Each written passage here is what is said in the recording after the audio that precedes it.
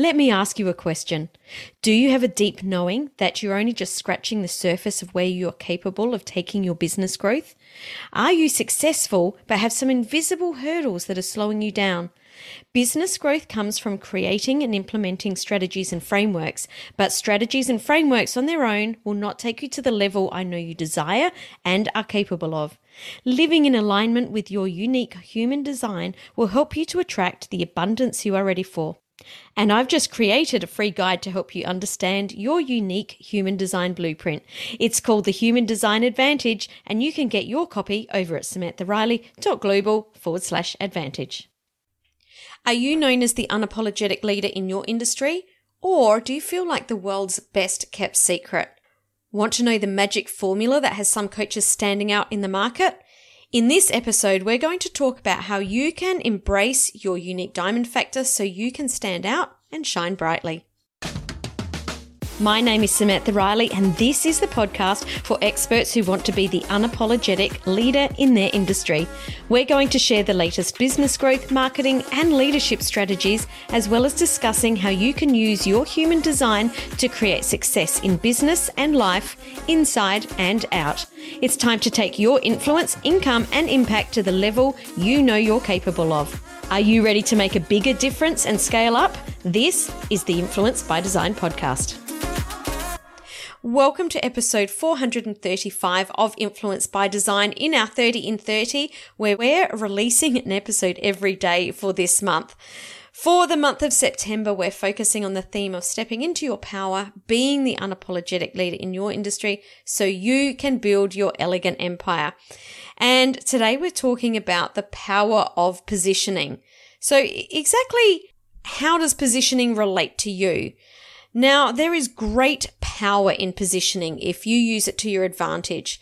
Your positioning is the foundation of the brand and the business that you're creating. It's where the market perceives you and your product or your offer sits in relation to your competition. Now, I'm not a big believer in direct competition, but there are going to be other people that do something similar to you. So are you considered budget or premium, entry level or high end? Are you generalist or specialist? You need to really understand where you sit here, because the amount you're able to charge for your services or for your offers is relative to where your audience and prospects perceive you to be positioned within your market. If you have expertise in your subject matter, you'll be aware that the market is already saturated with people that have expertise similar to yours, people who offer similar outcomes to what you offer. So if the market is already cluttered with people offering the same thing as you, how are you going to stand out? You need to have a clear understanding of what makes you unique and be able to articulate that in a way that people won't question working with you. When you're unable to differentiate yourself, your prospects will subconsciously select where they perceive you to be positioned and compare you on price with your competitors. So it's really important to make sure that you are in charge of your positioning and don't hand that power over to other people. If you get this right, you won't be able to be compared because you'll be unique. Seth Godin has a fabulous quote, which I absolutely love. In a crowded marketplace, fitting in is a failure. In a busy marketplace, not standing out is the same as being invisible.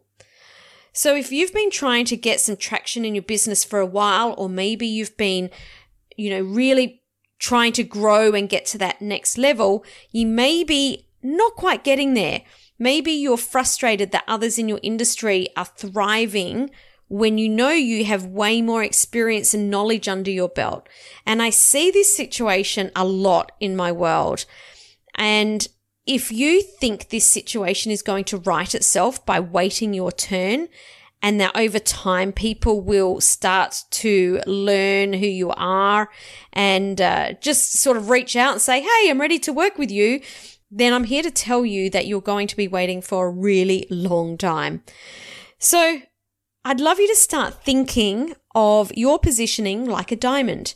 Not all diamonds are created equal. In fact, each diamond is unique, and diamonds with certain qualities are more rare and more valuable than diamonds that lack these qualities.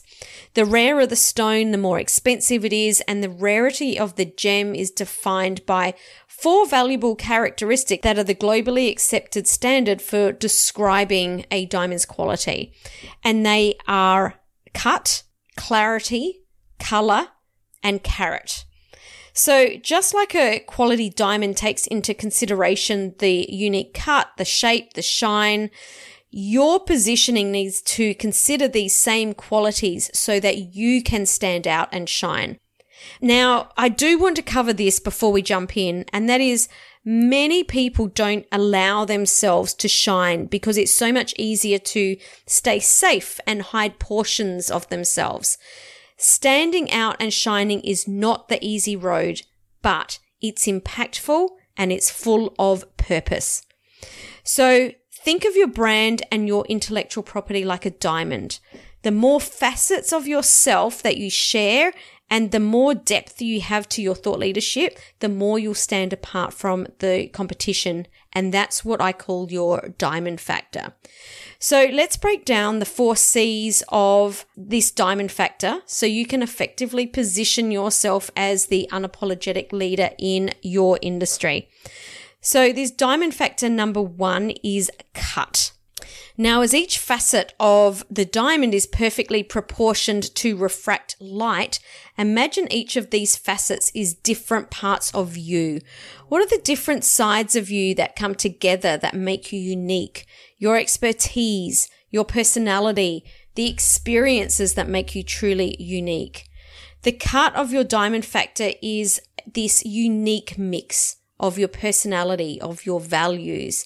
And when you share the facets of the authentic version of you, people will have a feeling about whether they want to hang out with you in your world or not so much. And these days, more than ever, we're attracted to real people who share authentically in a vulnerable way rather than the manufactured and polished and seemingly perfect people. You know, we know that people hire Ferraris and hire jets for their photo shoots. We don't want to associate with these brands as much anymore. We want to really feel a connection.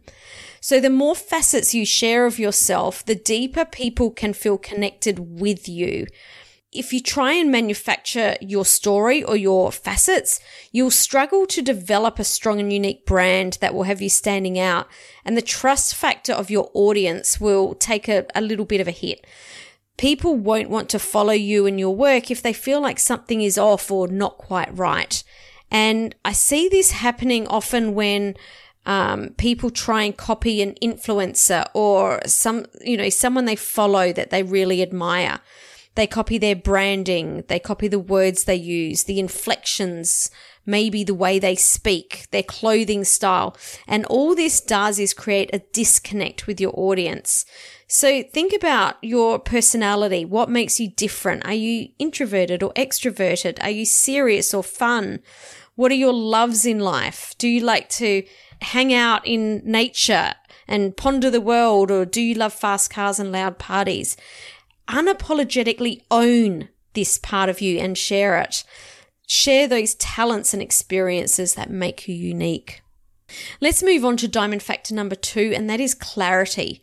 Now, from speaking with literally hundreds of experts, I find that one of the biggest things they struggle with is being able to articulate and tell people what it is they do and have people understand. That's because they're trying to tell people what they do rather than explain who they work with and the outcomes that they help people to achieve. So imagine that you've been out with a group of friends for the afternoon and you've been laughing so much your sides hurt and you've been having such a great time. You hadn't noticed how late it had gotten, and the sun is just sliding down the horizon and it's getting dark, and all of a sudden you notice that you haven't eaten and you're absolutely starving, and you're with your friends And at the exact moment that you realize just how hungry you are, you notice that you're walking past your absolute favorite restaurant. So you say to your friends, let's go inside. You can see that there's a table free right by the window, and you say to your friends, this is the best food you've got to eat here.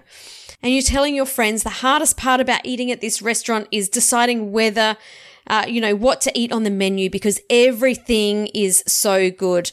And when you're that moment that you're hungry and everything looks really good in the menu, it's really hard to decide.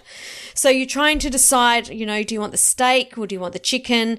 And you quickly decide on the chicken, because you know that the faster you get your order in, the faster that divine chicken dish will be delivered to your table.